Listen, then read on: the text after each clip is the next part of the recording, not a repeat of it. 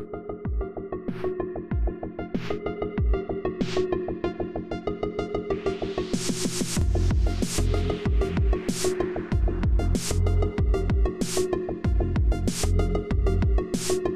everybody, welcome to the Exit Podcast. This is Dr. Bennett, joined here by William Wheelwright, a farmer and well-known poster on our corner of Twitter. As featured on Tucker Carlson, he had a documentary on declining fertility and sperm counts and sort of the crisis of fertility afflicting the West these days. So welcome to the show, William.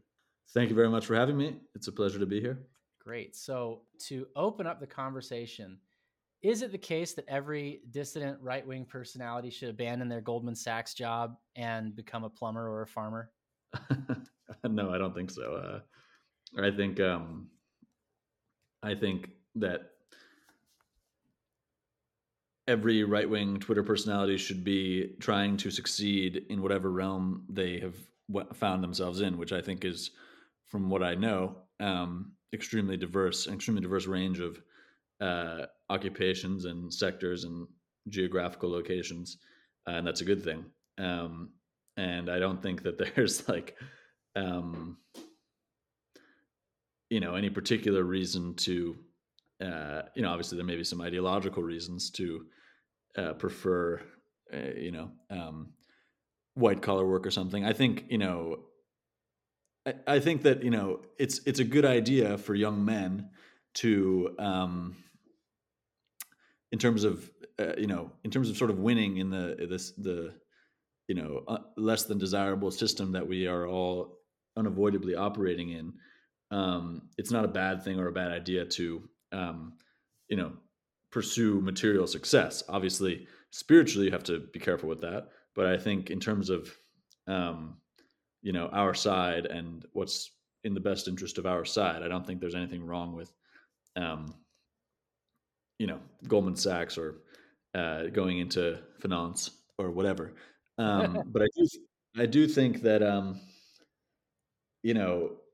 Goldman Sachs is one thing, and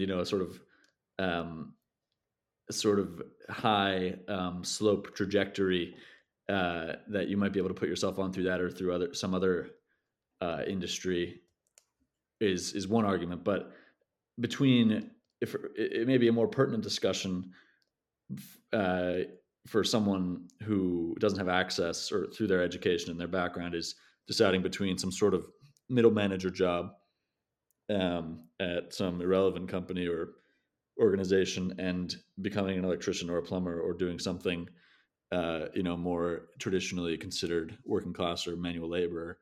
And I think that it's a no-brainer that person should go into trades. If you're 18 and you're deciding whether or not to go to college, the reason for which would be, to have some sort of, so-called white collar job at the end of it versus going to a trade school and learning how to do that. I just think that you will be better off in every way opting for the trades. You'll be making more money, most likely. You'll be happier. You'll be more useful to society. You will be more attractive to women. I think, I would definitely recommend eschewing that sort of, being realistic with yourself about what the trajectory looks like for what kind of career you're going into out of whether it be high school or college or grad school, and making a wise decision there. Yeah, being honest with yourself is such a challenge in our culture. The idea that you should take an honest accounting of like what type of woman you're gonna get and what type of job you're gonna qualify for, and everything is built around the moonshot. Yeah. You're gonna be LeBron or Bill Gates or you're gonna get the 10 of 10s. And Mm-hmm. it's really hard on the individual level to take a young man aside and say, this is the actual range of what you probably are going to accomplish. And I think probably part of the problem with that is that we frame people's worth in those terms. Hmm. And so we say like, if you could make more money or bag a hotter woman, then you would be more, you'd be better. Hmm. And and so then it's very hard to say, well, and that leads into human biodiversity and all kinds of other topics that we're unable to be honest about, because those are like like IQ is like the yardstick of humanity for a lot of people. Right. Yeah, well, I think, you use the word moonshot, and I think, the sort of follow your dreams American type, career kind of self-understanding and cultural way of knowing itself, through those terms is, compared to other cultures, probably, yeah, ultimately destructive. It ties in, as you say, to a lot of other things, because it's about, this sort of like deified individualism, that I think, as it gets into more and more extreme, regions, sort of, in the abstract sense, it gets weirder and weirder. And I think, this notion of, like, you can do anything, follow your dreams. Yeah, you're LeBron. You can be a star athlete. You can, do anything you set your mind to. I think, yeah, that's probably an unhealthy kind of cultural mantra that we definitely have. Not because it's like everyone's going to be an average loser, but because, yeah, ultimately, we should still be encouraging people to excel, but we should be realistic, from a relatively young age, I would say, about, um, what that will look like. And I think also, and I Yeah. think, in some way this happens implicitly, for people at a certain moment.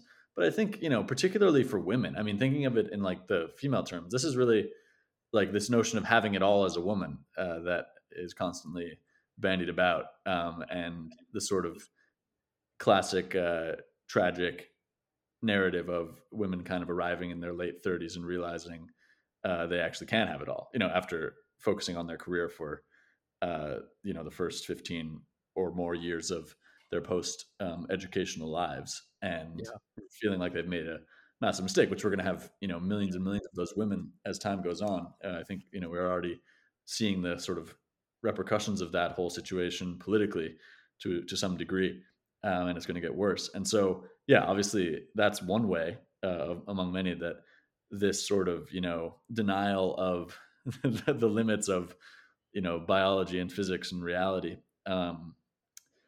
which is really, I think, just at the, we're getting straight to the center of of kind of um, the regime's core beliefs and core tenets. I think that's kind of the main thing, that biology and that um, the laws of physics and biology in particular, are malleable and don't, and can be manipulated through technology and don't, need not apply.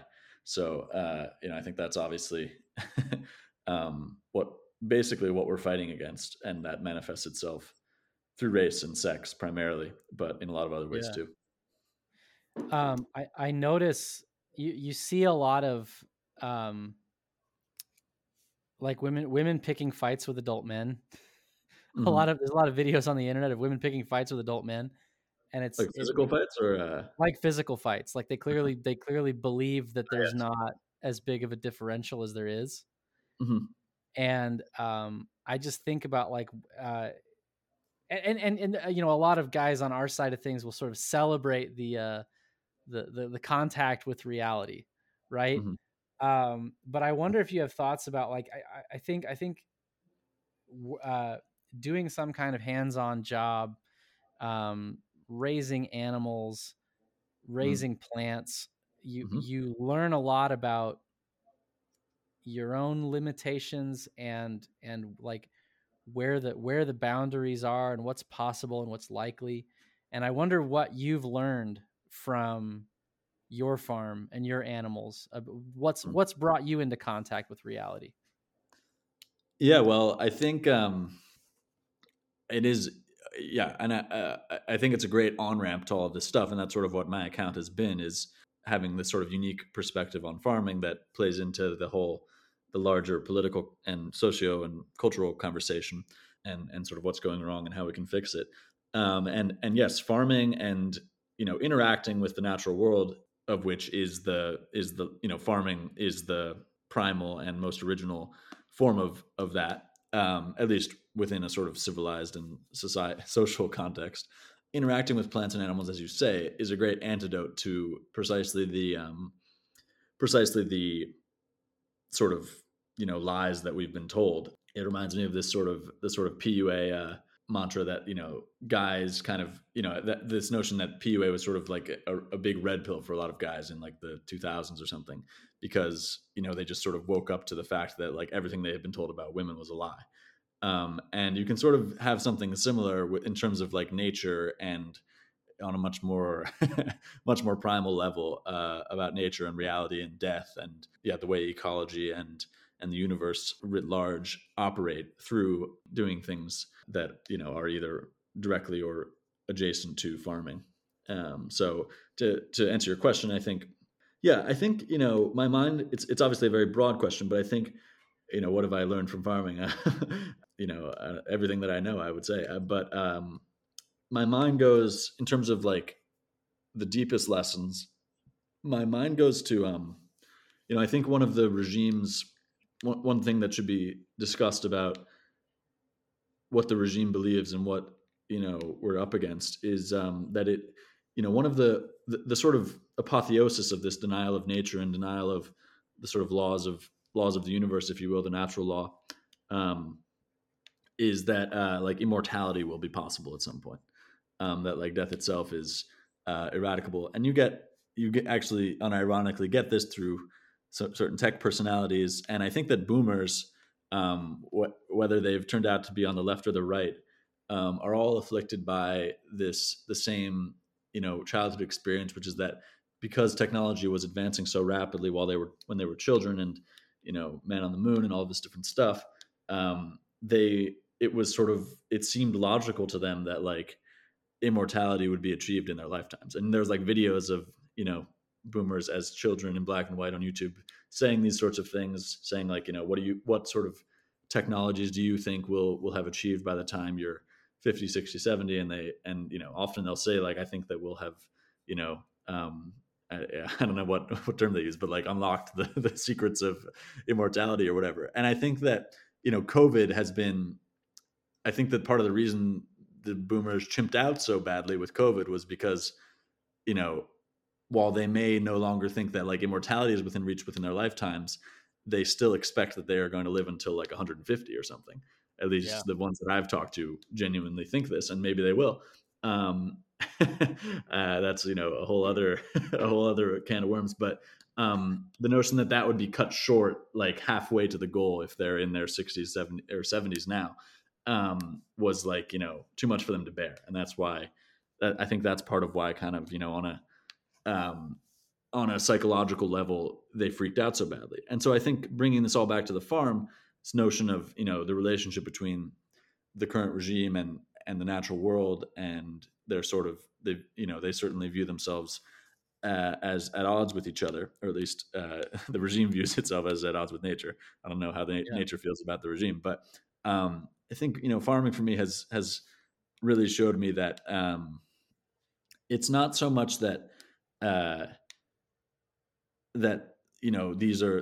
it's like the natural law, and in this sort of like Old Testament way, like it must be kind of feared and respected. I think it's more just that there things like death, and mortality and decay and stuff like that you interact with on a day-to-day basis in a farm setting, just are much more kind of complex than we've been taught growing up under this regime, and have and I think more ancient and older versions of the various religions we practice understood this, and kind of kept, for instance, death at the forefront of their minds in basically everything that they did. And this actually sort of through a mystical process produces impressive results in terms of cultural and social achievement. And I think that having moved away from that, on a very kind of abstract and subconscious level, is a big reason why is behind a lot of the sort of malaise that we have now. ironically. Yeah. And I think that farming kind of has been for me a good um, just sort of reminder of all of these things that are kind of eternal truths. Yeah, you encounter a lot more suffering and death than I think normal, like, uh, people who don't raise animals encounter. Uh, Even people who raise pets, like their animals very rarely get hurt, and when they get sick, they take them to the veterinarian, and it's this very different experience than when it's, you've got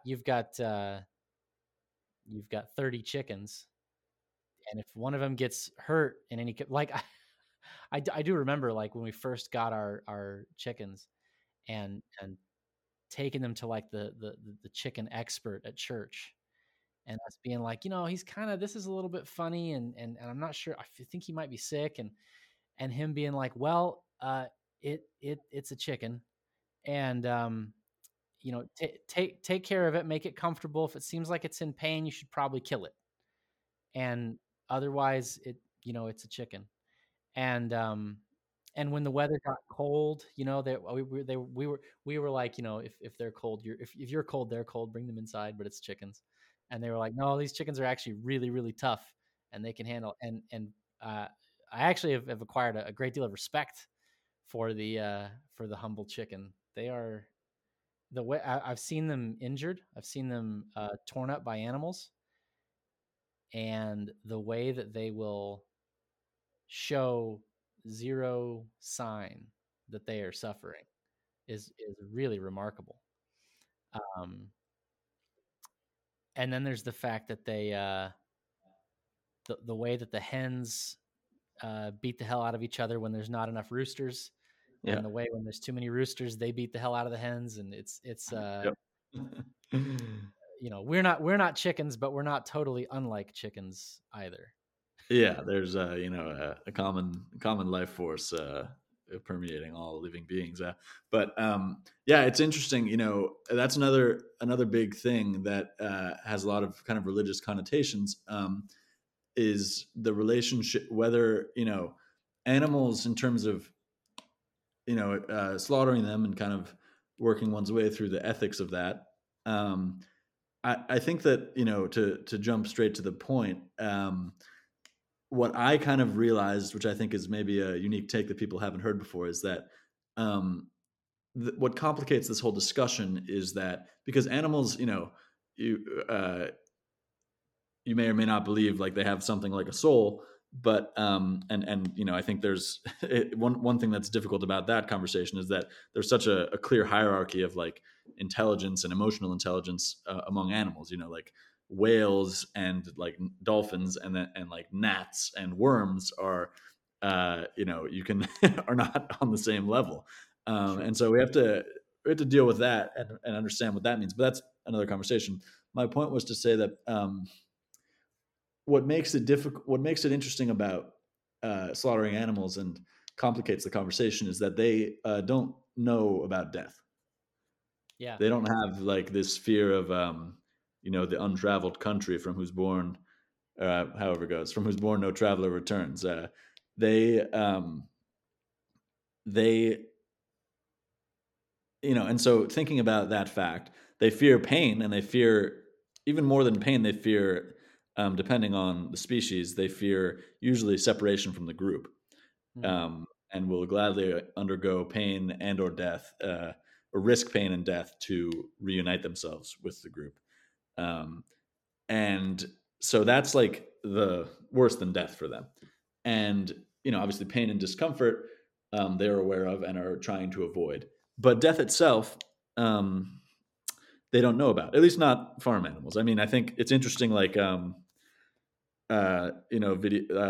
that video about the orcas, that movie about the orcas, Blackfish, where it had the Yeah. mother orca mourning the dead child, the dead calf. Yeah. um, you have to wonder whether whales are aware of death in some way because of that, which would be kind of a crazy thing. But certainly cows and sheep and pigs, and definitely poultry don't know that like death is something that might happen to them. And so, and the one way you might realize this is that if you have a group of pigs, for instance, and you're going to slaughter them. You shoot the first one, and the other pigs will just lick up its blood and don't know like what you know it's like their brother or their friend, and you've just killed it, and they don't. It's like they don't mourn it, or they don't see it as like a whatever. And they're emotional animals. They definitely, pigs in particular, definitely express themselves in a sort of relatively complex way compared to a lot of other animals. So I believe that they don't have any awareness of what death is the way that human beings do, and all they're trying to do is avoid pain. So killing them kind of, whether or not that's like what that means to the animal is different. And the other thing that is sort of related to this is that I think once they've reached maturity, they don't experience time in the same way as human beings do. I think that maybe while they're growing to maturity, they may experience it in some way similar to how we do, and maybe when they're sort of decaying and dying, they might experience it in some way similar to the way we do. But through the like prime of their life, from if it's a sheep that can live to 8 or 10 years, um, it's got the first year where it grows to maturity, and then the last maybe 2 years where it's sort of beginning to falter a little bit. But those interceding 7 years are basically just the same thing every day. It's like the there's not like this kind of linear trajectory like how we think of our own lives for them. Um, I I noticed when we first got our dairy cow mhm, that the moment she figured out that the fence was electrified, mhm. she would eat and chew cud and get hay and get water. And that was like, she didn't explore things. She didn't like, she just sort of exists. Yeah, And she's like, this is my world now. yeah, there's there's no possibility. I think when you're talking about the passage of time, there's no boredom, Hmm. and there's no Yeah, like waiting for anything. She's just yeah. there. Yep. Yeah, 100%. Yeah, they're present in the moment. They're not, and they don't experience like anxiety or anything like this. Right. Um, so yeah, and these are all things that are bound up with time, and the knowledge that time is, or the sensation that time is kind of ticking away, that humans have kind of memed themselves into in certain ways. So yeah, I think between those two things, it's very interesting to think about. Between the way that animals experience death and time, or to the degree that they do, you sort of you think about those things in the human context, and they're sort of um, they become very interesting. In Christianity, we believe that death is not natural. That it was given to man as a punishment for his unnatural behavior, his disobedient behavior. And so, like, what does that mean in terms of the rest of creations, the rest of living creations, relationship to death, which obviously they undergo death. But anyway, I don't have the answers to this stuff, but it's all very interesting to ponder. And just even thinking about these things and asking these questions is very much a sort of reactionary act, in my opinion. Well, the Bible And talks about tasting death, mhm, and as opposed to I think tasting of death is maybe different than dying. mhm. And That's very. I don't think that animals taste of death. I think that they just die. Mhm. Well, yeah, it's very interesting. Like the hymn "Ave Verum Corpus," which made famous by Mozart, which they used to sing at mass at the consecration. One of the lines is "Esto nobis pregustatum mortis in examine." May this be, or this is to us, a foretaste of the trial of death. Talking about the Eucharist. And so, yes, this notion that we need to be constantly reminding ourselves about our mortality, and seeking out and preparing ourselves for a good death or a glorious death, is very kind of uh, Greco-Roman / Christian, at least like medieval Christian. Maybe certain denominations have lost this um, uh, understanding, or sort of set of way of prioritizing, or creating a hierarchy of values in life, and putting the the sort of preparing oneself for a good death at the very top. What are the effects of doing this, and what have we lost by having abandoned this approach to human life, which we undoubtedly have done. Yeah. And I think a lot of the sort of deformity and decay, and both of our bodies and of our society, have to do with this abandonment. Yeah, it's well, and but at the same time you can see how the lines were drawn, in that, if you're thinking about the gospels and you're thinking about Jesus, um healing the sick, and caring for the poor, and advising us to care for the poor, and sort of Mhm, to alleviate suffering. mhm, And then we have this technological revolution which promises the alleviation of suffering at a scale undreamed of in the past, mhm, right? mhm, And you can see how, maybe I basically view liberalism and sort of the, I'm trying not to use BAP's word for it, but let's just say the ideology of the regime. Um, International racial Marxism. there you go. I like that one. Um, Yeah. um, the roots that has in Christianity, but I mean, it's obviously a heresy. It's obviously devoid of Mhm, uh, of Christ, but mhm, you can see how it's rooted in this, like, let's alleviate suffering, let's take away mhm, pain, let's make people feel comfortable, let's be mhm. warm and loving to everyone. And Yeah, I let's fill think, in the valleys and level the mountains. right, and Let's and do I everything think that about is the supposed to happen on the last day. Let's yeah, do all of it now. Yeah.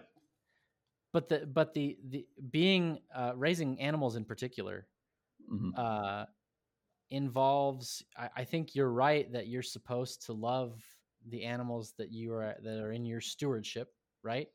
mhm, um, but you are also, going to deliberately inflict the wounds of death on those animals, mhm, and uh, you're gonna essentially cut that animal apart and eat it. mhm, And um, and I wonder if that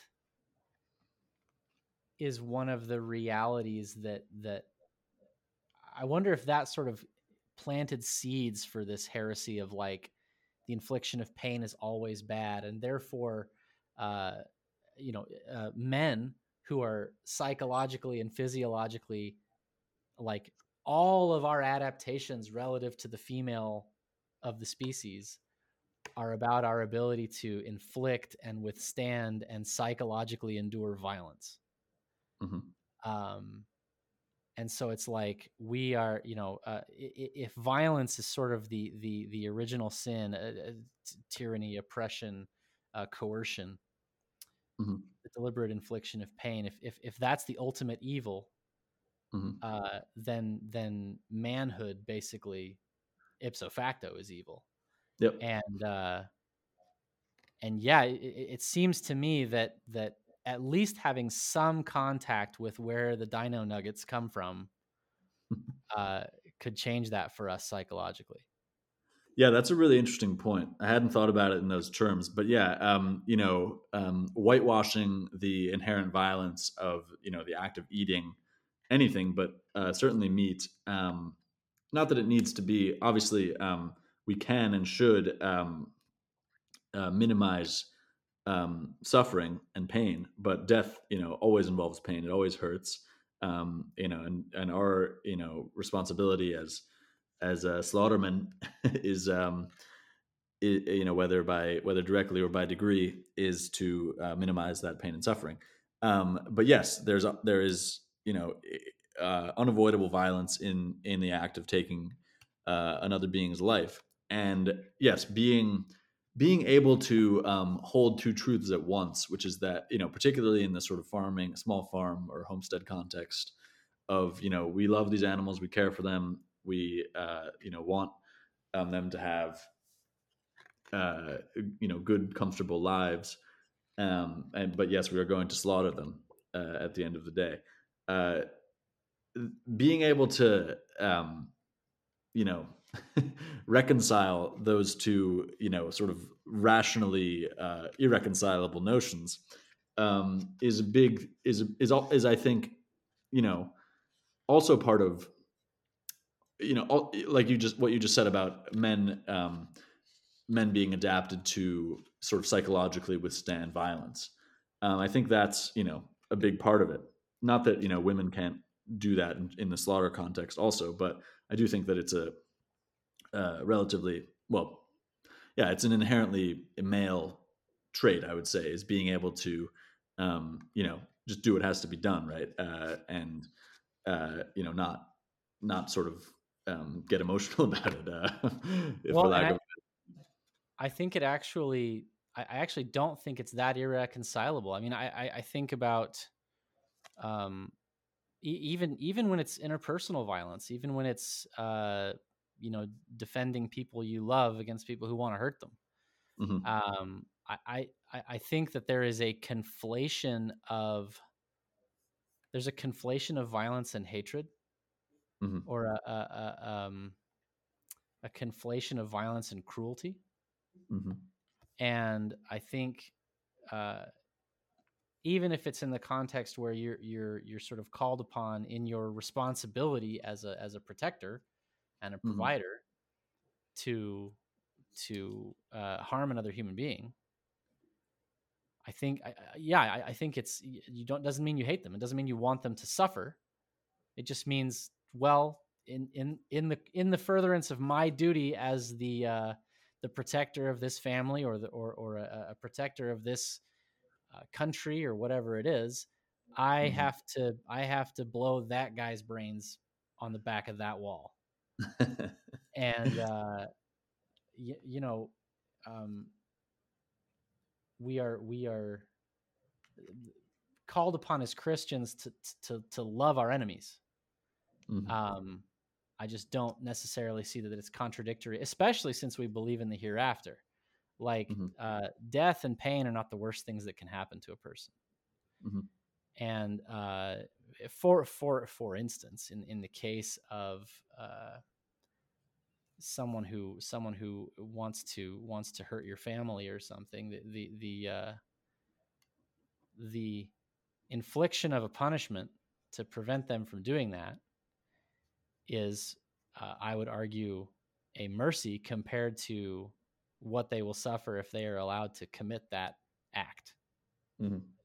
And so, yeah, I basically, just to draw it all back, I think that farming is a really important way of connecting with violence, Hmm. um, and understanding it as a normal part of life that you are actually purpose built to do.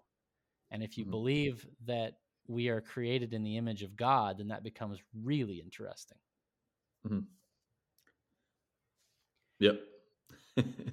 I I'd like to talk a little bit about what you said on the Tucker Carlson documentary about declining fertility, declining sperm counts. What what triggered your interest in that subject in particular? How did you kind of get into that space to where you were sort of scooped up as an expert on that topic? Good question. I was a little confused about it at first myself. But I think just because of what I post about, which isn't necessarily focused so much on the directly on the fertility stuff, or the sort of Ray Pete type guys who are also involved, like Ben Braddock and stuff, um, who know a lot more about the sort of medical biological side of at least the human side of things. Um, but I think just through what I'm able to offer in terms of farming and food, and sort of how these things relate to the sort of the various things that are going on in terms of hormonal catastrophes, both in terms of testosterone and yeah, sperm, in general, sort of procreative biological processes breaking down, but and also just toxins in general, which are all obviously not all, but are in large part related to agriculture, as it is widely practiced today. So I think that's how I kind of got looped in with those guys. But it was, yeah, I was I was surprised myself, but it was a great time making the documentary, and I think it was a very good final product, at least insofar as it made our enemies chimp out. Very drastic. That it did. Always is always an ancillary goal. Yeah. Yeah. Um, do you, if you had if you were running the Department of Agriculture or the Mhm. EPA, what Mhm. would be your priorities as far as attacking those toxins? Well, I think sort of from a larger, blowing this out to a larger conversation, and in order to zoom back in again in a second, I think that agriculture, there's a misperception that agriculture is practiced the way it is today because in America, because that's like some sort of free market process taking place, Yeah. when nothing could be further from the truth. It is very much it may be the most manipulated industrial sector, in terms of how, and you can just you perceive that just through the homogeneity that you can observe if you drive across the country, or look at numbers about what we grow and how much of it.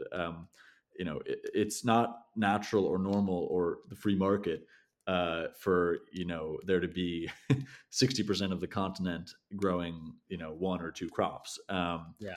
This is especially, yeah, and what's especially unnatural and not normal, in terms of specifically to agriculture, and this relates to the chemical thing, is, and this is an extremely new and dangerous experiment in the sort of grand scheme of human history, is the segregation of animal and plant agriculture.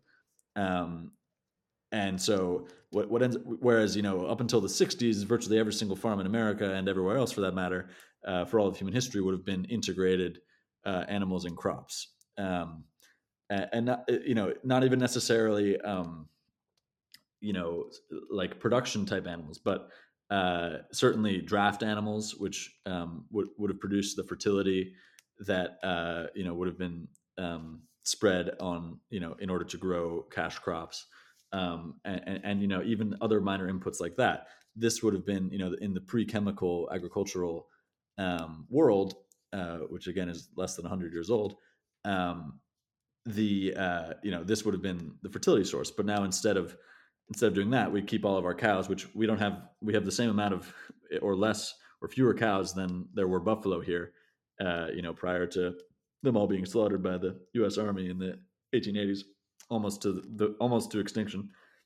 Um, and so the carrying capacity of the continent is not being challenged or pushed up against. And that's just buffalo, by the way. That doesn't include all the other herbivores that were here, including caribou and elk and many other species. Um, but the point just being that we take that that number, 70 million, however many million head of cattle, I can't remember off the top of my head, are being at any given time. That's what we have in the states between dairy and beef, and we keep them, rather than using their fertility to, in terms of their manure and other effluvia, to make compost and do intelligent things like that. We just let it all kind of get flushed down the Mississippi every time there's like a hurricane. And so and then instead of instead of using it on all the corn that we grow, we but we manufacture petroleum based fertilizers, And then nitrogen that goes down fertilizers. to Missouri whenever there's a hurricane also. Yeah, exactly. So it's a great system. It really makes a lot of sense. But and so this would be sorry. Your question was what would I, if I were head of the USDA? I think that, yeah, we need to remove these perverse incentives, which really ultimately, the motivations of the actual farmers are very simple, and that's just to keep the land, keep their family's land, which is, I mean, for most of them, Right. been in their family for a long, long time, at least in American terms, and that's sort of all that really matters, is to be able to keep the land, and in order to do that, they're farmers in general, basically, whatever kind of farmer you are totally over levered to creditors and lenders, in order to continue to be on this hamster wheel of producing, this debt hamster wheel of producing corn and beans, and using debt purchased equipment, and you know mortgaging your own land, mortgaging land, and having to other things bought on debt, and it's all just all that it's actually propping up are the creditors, and Right. the creditors who are then propping up the equipment manufacturers and the chemical manufacturers, and the last the last guy to get anything that's left would be the farmer, which rarely happens. And maybe in an exceptionally good year, a farmer might make a little bit of money, but most of them are working town jobs, and the actual farming doesn't take up that much of their time. And so it's a very, if we, what I would like to see is a thriving agricultural sector that is actually, productive in its own right, that doesn't need crop insurance and other kind of perverse incentives to keep it going in order to, defend the interests of urbanites. And there's various ways you could incentivize that. So yeah. Yeah, I'm interested in what you said about not about combining plant and animal agriculture, because basically one of the things that I've realized as I've Hmm. tried my hand at some things Hmm. is that uh, I really like that the cow and the chickens remind me that they're there, Hmm. and the plants don't. And so I've sort of been considering getting like something more like ranch land where I could just have uh just keep animals, because Hmm. I've tried 3 or 4 different seasons to uh to raise something, and it always goes terribly, Hmm. because I'm working a day job, I forget that they're there, um Hmm. but the cow won't let you forget. So Yeah. I guess Yep. what I would ask you is like, how do you balance? I mean, do you run the farm full time? No, I also have a day job, Okay, um, and then and then I run the farm, in the mornings and the evenings and the weekends. So um, yeah, but yeah, I just value the garden time. I mean, we don't grow anything commercially, in terms of plants, so. okay. But in terms of remembering that the garden's there, it's just sort of, it's nice that it's only for 4 or 5 months out of the year, and so you get to really, versus the animals, which is just every day, all year round. Um, the I don't know. I just personally, really like the garden, so I go Maybe out I of just my need way. to figure out how to do it. Like I feel really incompetent in the garden. What's the easy mode? How did you get started?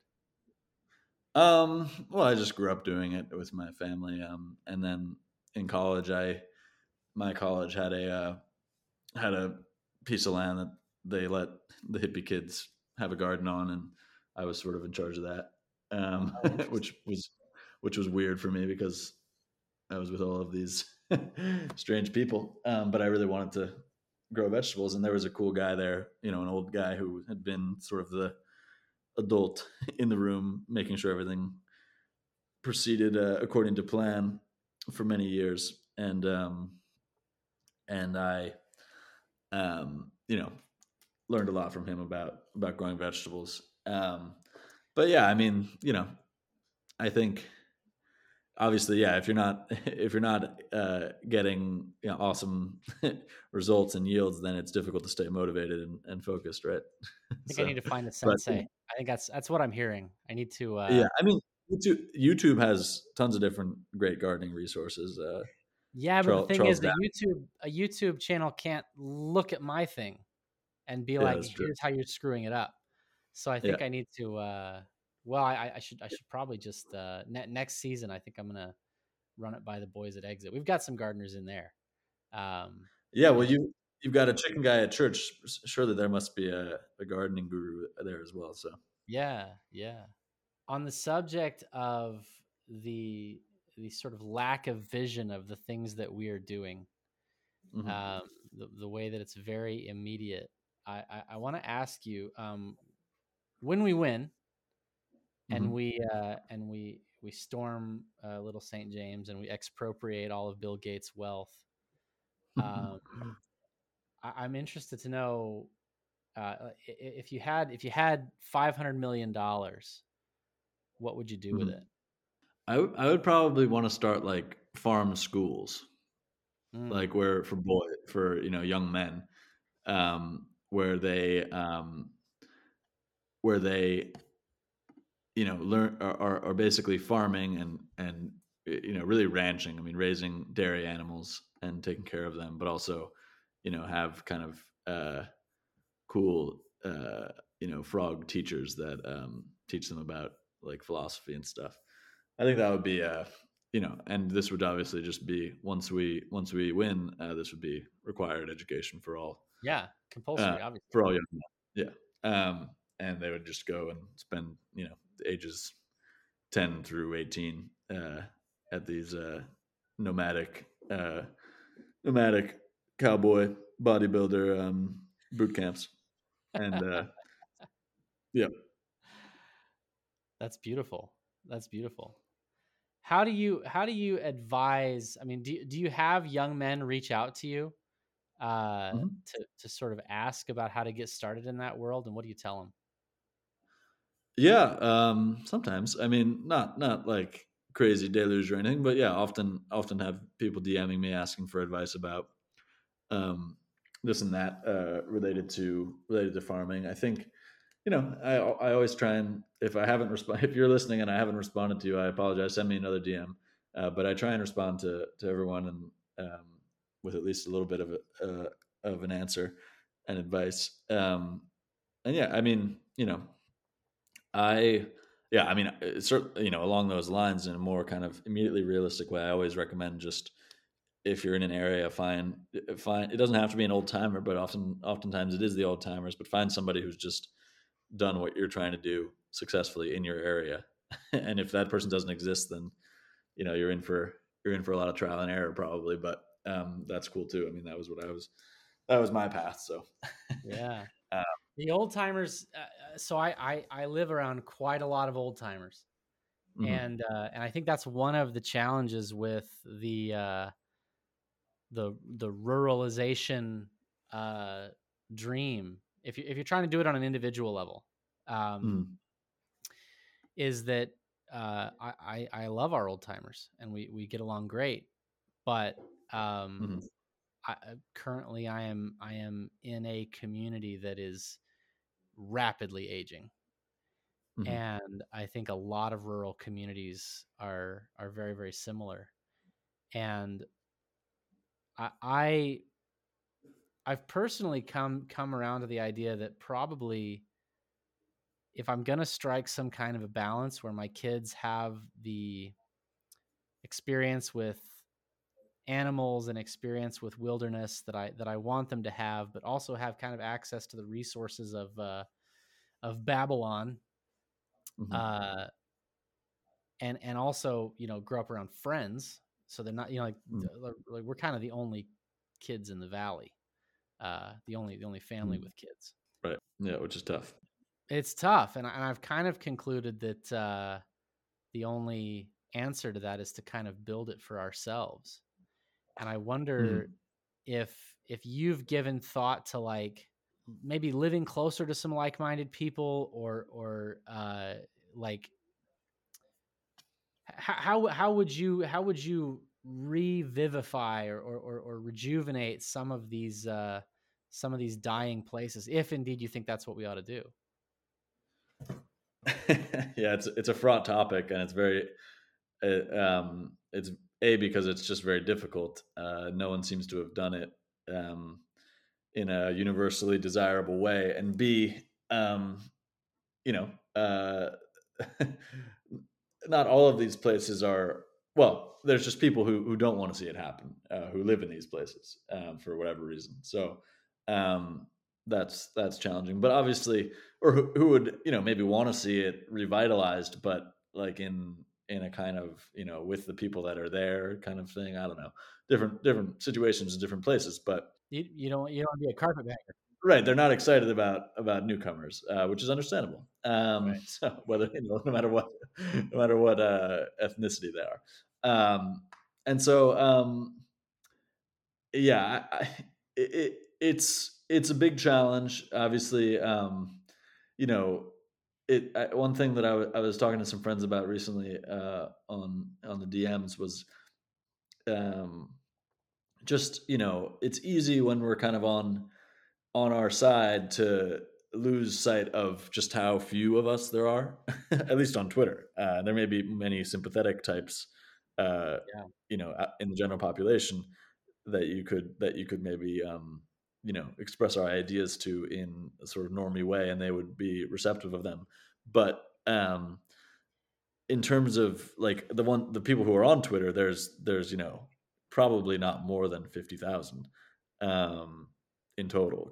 Just looking at the follower accounts of the follower counts of the biggest accounts, and accounting for people who hate follow them, or feds and everything. So Right. there's I estimate there's around 50,000, which is obviously a very very small number.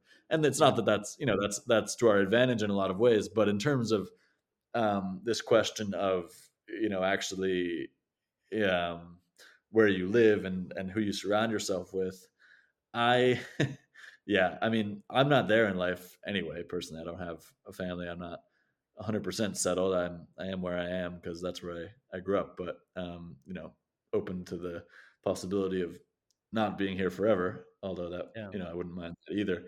But I think yeah, it's just it's nobody has come up with a solution to this yet, or a viable model, because I think ultimately you run into the problem of the kind of intentional community, Sure. or basically commune. Right. And I just think that successful communities in the long run, unless they're bound together by like serious religious affiliations, and everybody in it is seriously devout, and even then you run into problems. But I think that actually, like, there's a lot to be gleaned and learned from, cringe though it may be, the suburban model, just in terms of like privacy and like the amount of privacy and like or the sort of ratio and balance between community and privacy, and like here's what's mine and here's what's yours, and then we like Right. you know we have a sort of conciliar structure to administer like public stuff, utilities, and so on. It actually works pretty well, um, Yeah. and it's never really existed. But figuring out, um, I think that actually, there's a reason that like basically America like conquered the world, and then like the dudes who did it came back and like had all of this land and just like built suburbia. It's like the ideal model for like having a peaceful life where you like have the best of both worlds in terms of like, this is my little like micro like manor and estate on a quarter acre or whatever, and I've got my friend next door who like I may or may not get along with, but it doesn't matter because like we don't have to hang out, but if we want to we can. Yeah. This sort of vibe, versus like I think the problem that a lot of people have run into when they've kind of moved to a place to with the sort of intention of having a community, is just that like people feel there's a sense of kind of implicit obligation that ends up becoming burdensome, and The that's just village. even yeah, even if yeah, exactly. Even if it's just like, you know, um, there's not even any kind of like community aspect of it. If it's just like we're all moving, five of us are moving to like the same town. Like even just from that, just the fact that there's like an intention there, it ends up it can become problematic very easily. And then that's to say nothing of like actual communes where like people literally all go and live on like the same piece of land in different houses and like share chores and like do all of that, which is just an absolute disaster waiting to happen, and Yeah. pretty much has been in every case. If you look at like how many hippie communes have survived, and I've definitely seen, I've been around in various capacities, the sort of remnants of of a lot of these places that started in the 60s and whatever, or earlier. And it's just you hear, and there's still some people like lingering around, but it's just very kind of broken and Yeah. sad, given how like idealistic and ambitious they were when they first went. um, Yeah. Historically, the way that families with an affinity for each other would cement their interests would be through marriage, basically.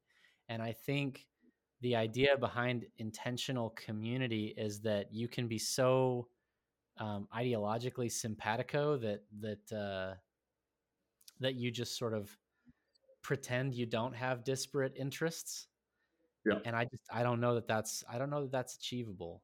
Um, Mhm. but when I picture where I want to live and the type of life I want to live, Mhm. I I love being on significant acreage where I can shoot into a pile of dirt if I feel like it, and I can Mhm. shoot off fireworks, and I can have cows and chickens, and nobody's going to tell me to cut my grass, etc. Um, but I also would like to live on a street with other families that are in similar situations. Uh, and so basically, like, I think there's this exurb uh, model that Yeah. at least it appeals really strongly to me, because then you can have your homeschool group, and you can take the kids into town for their dance class or their Yeah. boxing class or whatever. Yeah. Um, but you still have some of the sovereignty of there's not all these municipal ordinances breathing down your neck. Yeah. I think that has a lot more legs than something more intense. And I think basically people forge those kind of thing, like in the American model, which obviously has a lot of downsides, but this sort of rootless transitory model that has developed in America over the last 80 or so years of sort of you grow up in a city or in suburbia, and you graduate from high school there, and then you go to college, and then you basically just never return, or you have no like affiliation with that place, and you move on to the next place. But and that's obviously you miss out on a lot because of that if you're born into that situation. But on the other hand, I think people do kind of uh, end up in let's say you move to a city, and you have one or two kids in the city, and then you move to the suburbs because you'd rather raise your kids in the suburbs, and you're all of a sudden in this like random place that you never really spent any time in, but and there's all these other people who are sort of in this random place, and kind of in this like you know college like way, you end up like creating affiliations and associations with other people, not like in any official way, but you just become friends with other people because they're like your kids are friends or whatever. And Sure. yeah, it's less intentional. Again, I keep using that word, but I think there's something to be said for like the lack of intentionality, is I guess what I'm saying. But obviously, yes, in terms of like the shifting, I think what I'm describing may have been more of a viable option, or may have been more of a realistic option, kind of in the sort of, I don't know, like um, post uh, post World War II, but pre like Obama, like 2012 politicization of everything, Yeah. phenomenon that we're still obviously living in. Um, If you and lived yeah, in a now, culture that was more broadly homogeneous, you could count on at least getting along with some of the people around you a lot more easily. Now there's just so many axes of conflict. yeah, There's so many reasons not to get along. Um, right, makes it really challenging. yeah, and there's no, I think we hate on boomers a lot, but boomers, like, I think authentically believed in this notion of like tolerance as the highest virtue, Yeah, and like, free speech, and like everybody should should like at least contribute to the conversation, and we can, if we don't like what somebody says, we can shut them down with debate. I think, at least the average boomer like authentically believed in this notion of, yeah, like this liberal notion of tolerance. um and that actually makes it possible to like be friends with someone who you don't agree with, right, obviously. right. And that's just not that's been canned as a cultural concept, I think. And as the boomers die off, the loss of that we're going to rue the loss of that, I would expect. Oh yeah, so much of small L liberalism Hmm. is just an adaptation to living among friendlies. Like Yeah. if you stipulate, hey, we're all friends here, we're all aiming in the same direction, then it really Hmm. makes sense to like let everybody speak their piece, be more or less, uh, democratic in the sense of kind of governing from consensus, making sure as many people as possible are on board, and and um, and tolerating disagreement, and not picking fights unnecessarily, and so much of those. And I think that some of those adaptations uh, made the West the world conquering colossus that it was, because we were capable of Hmm. so much in group cooperation, uh, Hmm. so much internal trust, uh, Hmm. that made things way more efficient. And it's like, uh, I think you see that with the kind of endless schisming uh, among our guys, because there is this like face saving kind of like um, there's an ideological rejection of that kind of tolerance, and so Hmm. they won't tolerate each other, and Hmm. so there's these endless bickering, and Right. I think that's not an accident. I think that has ideological roots. Yeah, yeah. Gatekeeping as sort of like one of the most important things, and yeah, excluding people, very intentionally, excluding certain types of people because of because of what they say and think, which Right. obviously, I think does have to be done uh, Sure. to a certain degree. But I do think also, I think one interesting point that's not it's not my original point, of course, but is just this. This idea that that free speech and liberal ideas in general is just the sort of ideology of the outsider. Like if you're or of the dissenter, and if you're a hippie or something, speaking from outside of like the sort of, I don't know, power structure, the centralized ideological um, apparatus, then of course your ideology is free speech, because if Right. not, then like you get burned at the stake or whatever. And Yeah. but then as soon as those people get into power, or their sort of descendants get into power, like it's no longer about free speech. And so, but it becomes interesting when you have these sort of, when you have a right wing thing that ne- that is both in dissent but also rejects liberalism. You end up, yeah, with this, as you're describing, this problematic situation of like being unable to unite the tribes, and uh, you know yeah, I don't I personally, I'm comparatively wholesome chungus, in terms of like wanting to be friends with as many people as possible. I mean, not everybody, but I don't I'm not out there trying to cause splintering. or at least I'm if I'm in such a situation or part of such a debate, I'm trying to find kind of common cause most of the time. But yeah, it seems pretty baked into to the ideologies that we're sort of dealing with. Uh, but yeah, obviously at a certain point, I mean, the sort of probably biggest example is just sort of Nietzschean vitalism in Christianity, which I personally think there's plenty of um, potential for overlap on, but there's basically a constant kind of sparring happening between certain personalities on either side of that. Certainly, And certainly go we ahead. view the regime with the same revulsion for a lot of the same reasons. Mhm.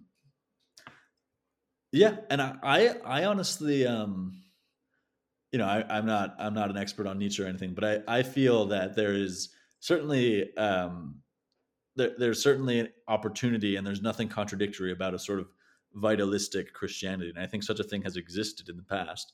It basically doesn't exist now, at least not in any sanctioned form, of course.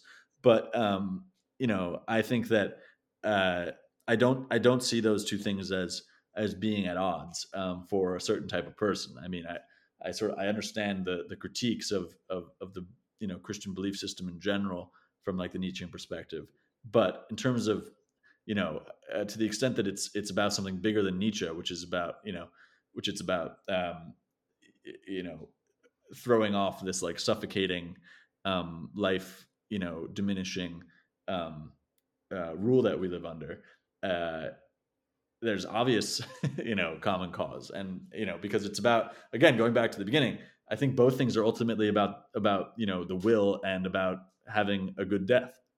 Those are what um, that is the like the ultimate common cause, right? That we're Yeah. sort of headed towards the same, that we both desire the same goal. And I think maybe if anything, Christians need to keep that in mind a bit more. That's what Christianity is about. At you know number one, I would say. Yeah, being ready to meet God. I think that's true. Yeah, yeah. Um, and the the challenge with it's because I think most of us recognize that we're returning to this pre-liberal uh because basically what happened with liberalism was that the bubble demarcating inside and outside popped, Mm-hmm. and now there is no inside where that cooperative mentality is justified, but that cooperative mentality is expected to be applied universally, and Mm-hmm. that's what's creating uh, a lot of the chaos that we see, I think. Um, Mm-hmm.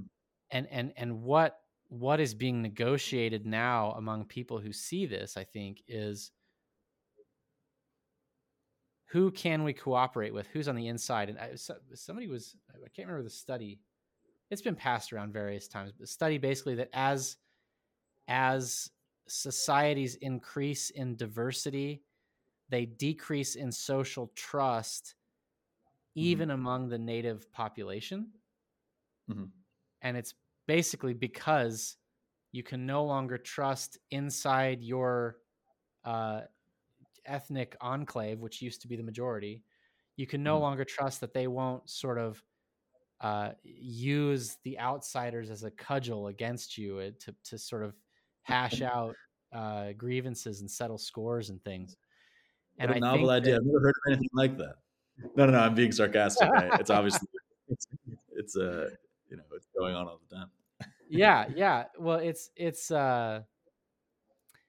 basically I think what's happening between like the urban faction and the rural faction and the Mm-hmm. Nietzschean faction and the Christian faction and all the other sort of ways that you could slice this, like the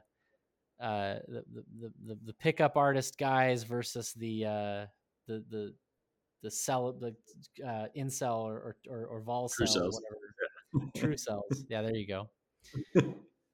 Is that the other side is the useful idiots for the enemy. Mm-hmm. The other side is just playing into the enemy's hand, either by being too Right. conciliatory or being too inflammatory or whatever. And the orientation that I have chosen for exit, the thing that makes the most sense to me as the flag that we could all get behind Mm-hmm. is none of the other stuff that we might care about matters if we can't have grandchildren. Mm-hmm. And uh and I know that a lot of the Nietzschean guys will say, well, it can't just be about kids, and I agree, it can't. But at minimum, your vision of the future has to include kids. Like, Mm-hmm. because if your memes and the genes that carry those memes are not present 100 years from now, then none of the other crap that you're talking about will matter. Mm-hmm. And so, do you need to accomplish some things for yourself? Yes. Like, you will not be immortal through your children. They cannot be a vicarious achievement. Mm-hmm. Um, and in fact, I think if your goal is to raise good children, then a huge portion of what that means is showing them an example, being an impressive and aspirational person, so that they will want the life that you are offering them, the way Mm-hmm. of life, the culture. And basically what we're up against, I think the chemical and the neurological, the toxin problem is real, and we should address that. Mm-hmm. But I think more fundamentally, it's a spiritual disease. I think it's just people choosing uh, under pretty rarefied incentive structures to just forego this really fundamental human experience. And Mm-hmm. and the task of escaping this system, uh, in large part involves, first of all, why would we want to escape this system? I think we want to escape the system because we want to have families. We want to have healthy families. That's what this whole system militates against. That's what it's trying to tear down and destroy. Mm-hmm. Is our ability to reproduce physiologically, but also, and maybe more importantly, culturally. Mm-hmm. Because if we reproduce physiologically, they can still rape and brainwash your kids. Yeah, it's interesting what you just said. The sort of, I think it's something of a false dichotomy between the chemical stuff, and I agree. I haven't really heard that much about like people trying to get obviously it happens, but it doesn't seem like, and it's a private thing, so maybe it's happening behind closed doors and you don't hear about it. But of people, a huge number of people trying to get pregnant and not being able to because of like hormonal or chemical stuff. Maybe that's something coming down the pike, but it doesn't seem to be a huge issue right now. I think I agree with you that it's a matter of priorities and a matter of, I think, uh, a matter of sort of spiritual alignment and what are we here to do? Yeah. And yeah, and so is what we're here to do to like find fulfillment through our careers and and like I don't know, pursue mindless pleasure. If that's what the regime tells us, and so I don't see how children factors into that, like ontology. Right. And so I think what I wanted to say was that I don't differentiate, and one of the points that I try and get across, it's very difficult to approximate, but is that I don't draw a line between like the spiritual and the physical in this question. I think that, like, for example, the fact that to bring up a different example, like the fact that that like obesity is such an insane problem, um, and in a physical way, and the fact that like there's not it's not that people are to blame for their obesity necessarily. I think that you know uh, it manifests itself through like what has been foisted on us as like the sort of quote unquote normal natural diet. The same people, the same sort of whether it's racial or or socioeconomic level, the people in the same positions who are now obese would not have been obese 50 or 60 years ago. And so it's a question of like, it's a question of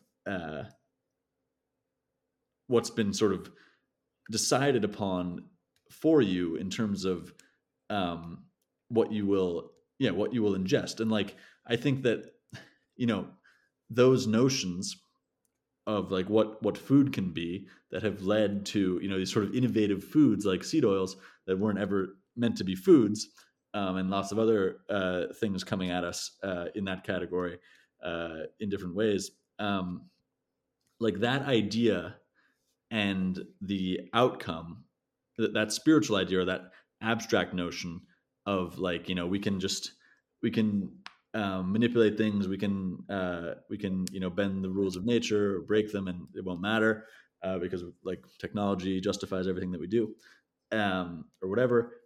And the physical manifestation of that in like the bodies of the obese, I don't like, I just, it's like body and soul. Like I don't think of them as like separate things. It's all one thing.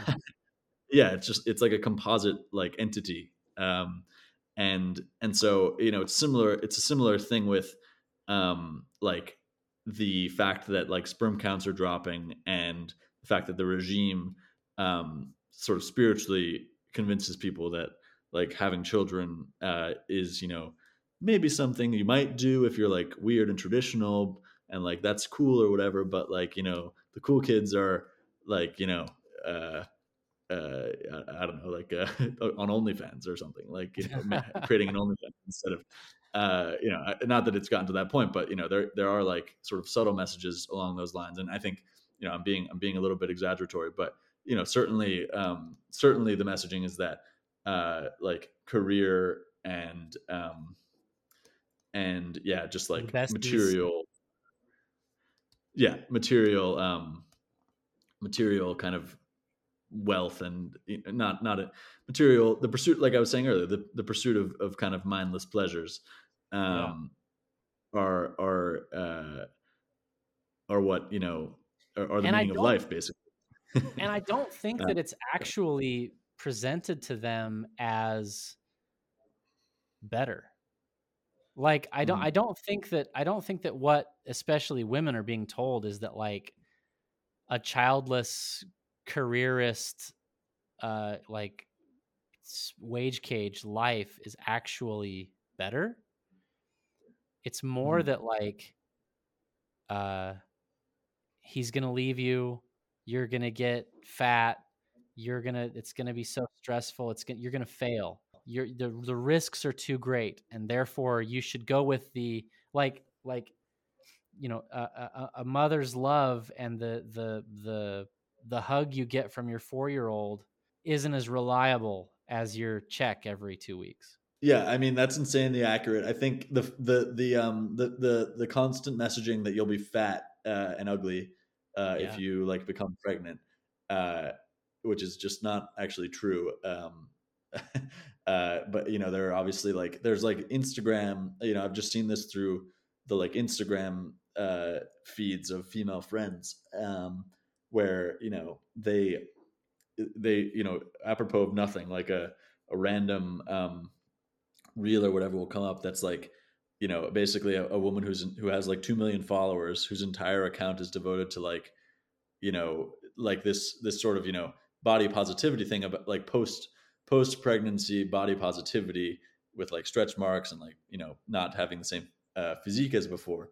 And Right. it's just like, but it's like the worst case scenario. Like, she just like and it's just so obviously being, you know being, subliminally promoted, uh and yeah, Yeah. these girls just get this notion in their heads that they'll be like used up, and but like the fact is that if you actually like know, a random sampling of pregnant women, like most of them like look the same within a few months out, and Well, obviously and everybody they ages. and the deterioration, if you compare them to women who don't like, there's Yeah, certainly plenty of women who don't lose baby weight, but right. when you compare that to sort of Gen Pop, of just Hmm. the ladies who are just getting late in their 20s and 30s and starting to gain weight, just like we all sort of do if we don't do anything about it. Like Yep. it's hard to it's hard to blame the baby necessarily. And Yeah. and and I think I was talking to a lady about this this natalism issue and this conference that we're putting together this year. Mhm. Uh, more on that later for the listeners. Um, and she was saying that conversations that she's had with young women, they really treat pregnancy or not. They don't. It's not even conscious. When you bring up the idea of pregnancy to some of these women, their reaction is body horror. Mhm. It's Right. like it's like H.R. Geiger, like like a chest burster, like this creature is Clearly. going to grow inside me and destroy my body. Yeah. And um and I think partly that's rooted in just like really bad memes, just sort of falsehoods. Um but I think that there's a deeper issue of if you don't view yourself as part of a whole, if you view yourself as an individual and your status as an individual is like that's fundamentally who you are, is just you, um rather than being part of a family, rather than being part of a lineage, a nation, a children of God, whatever it is, Mhm. um then it's like this outsider, it's some man's baby or something, like Right. it's like an infestation. and Right. um and so I think that it goes even deeper than just like, oh hey, they're telling you you're going to be miserable if you get pregnant. It's like fundamental to the ideology that that that procreation is sort of viscerally repulsive. Yes, your godhood as an individual, with the ability to um, transgress transgress the laws of biology, will be will be called into question. Right. Now that you have a you have another entity, however they, whatever weird definitions they come up for that, Right, for a that fetus. places demands on good behavior, like, it's no longer up to you what you put into your body because the baby's gonna Right. get that, and it's no Yeah. longer up to you, like, what like, that, the abortion, argument too is it's so it's so viscerally felt because, uh, they view their bodily autonomy as, uh real, like the end all be all. There's like no higher moral line that you can transgress than that. Yep. Yep. Yep. It makes the continuation of the human species pretty complicated if we were to all adopt that in a serious way. Yeah, yeah, and I think subconsciously it is being adopted, and that's kind of what we're up against. Um, Yep. so well, this I don't want to keep you too much longer. This has been great conversation, William. I appreciate you coming to talk. Do you have anything that the people should know about from you? Anything going on in your life? Um, Not really. I continue to post. If you don't follow me, please do it. Plowman's Folly, Plough. I'm trying to write a book. We'll see what happens. It it comes out in yeah, in fits and starts, but Is it top secret? hopefully What's it about? it's just about sort of all of my different ideas, and the stuff that I focus on, but talking about expanding on stuff that I've been posting about all along. Certainly farming, the relationship between the sexes, the body, and maybe a bit on spirituality as well. Awesome. It sort of will be a series of essays, rather than that kind of all coalesce into one theme. So look forward to that or not. It may or may not actually it may or may not actually come into existence, but hopefully it will, and hopefully you'll read it and enjoy it. But at the very least, I'll be continuing to write for our friendly publications. I am 1776. Men's World, Asylum, and so on. So I have some things in the pipeline for all of those. Yeah. I'm hoping to be a Man's World alum myself here shortly. So that's Nice. that's Yeah, exciting. Ren is a great man, Yes, he is. a great editor, and he yes is doing God's work truly, and he puts in an insane amount of effort. So everybody should go and check out Man's World on Raw Nationalist's page. It's really all of it in it is super high quality stuff. I asked him. I did an interview with him for another guy's podcast, and I asked him like, "Do you have a background in graphic design?" And he was like, "No, I was trying my hand at it." And he's just incredible. It looks so Yeah. great. Yep. Yeah, Great really job. remarkable. And he promised me no TNA in this issue, so I can gift it. Nice. Yeah. Cool, man. Hey, That's it's great talking to you. For those of you that want to learn more about what William's doing, yeah, it's at Plowman's Folly on Twitter. And if you want to learn more about what we're doing, you can follow us at exit_org or check us out at exitgroup.us. Thanks, William. Good to hear from you. Thank you. Talk to you soon.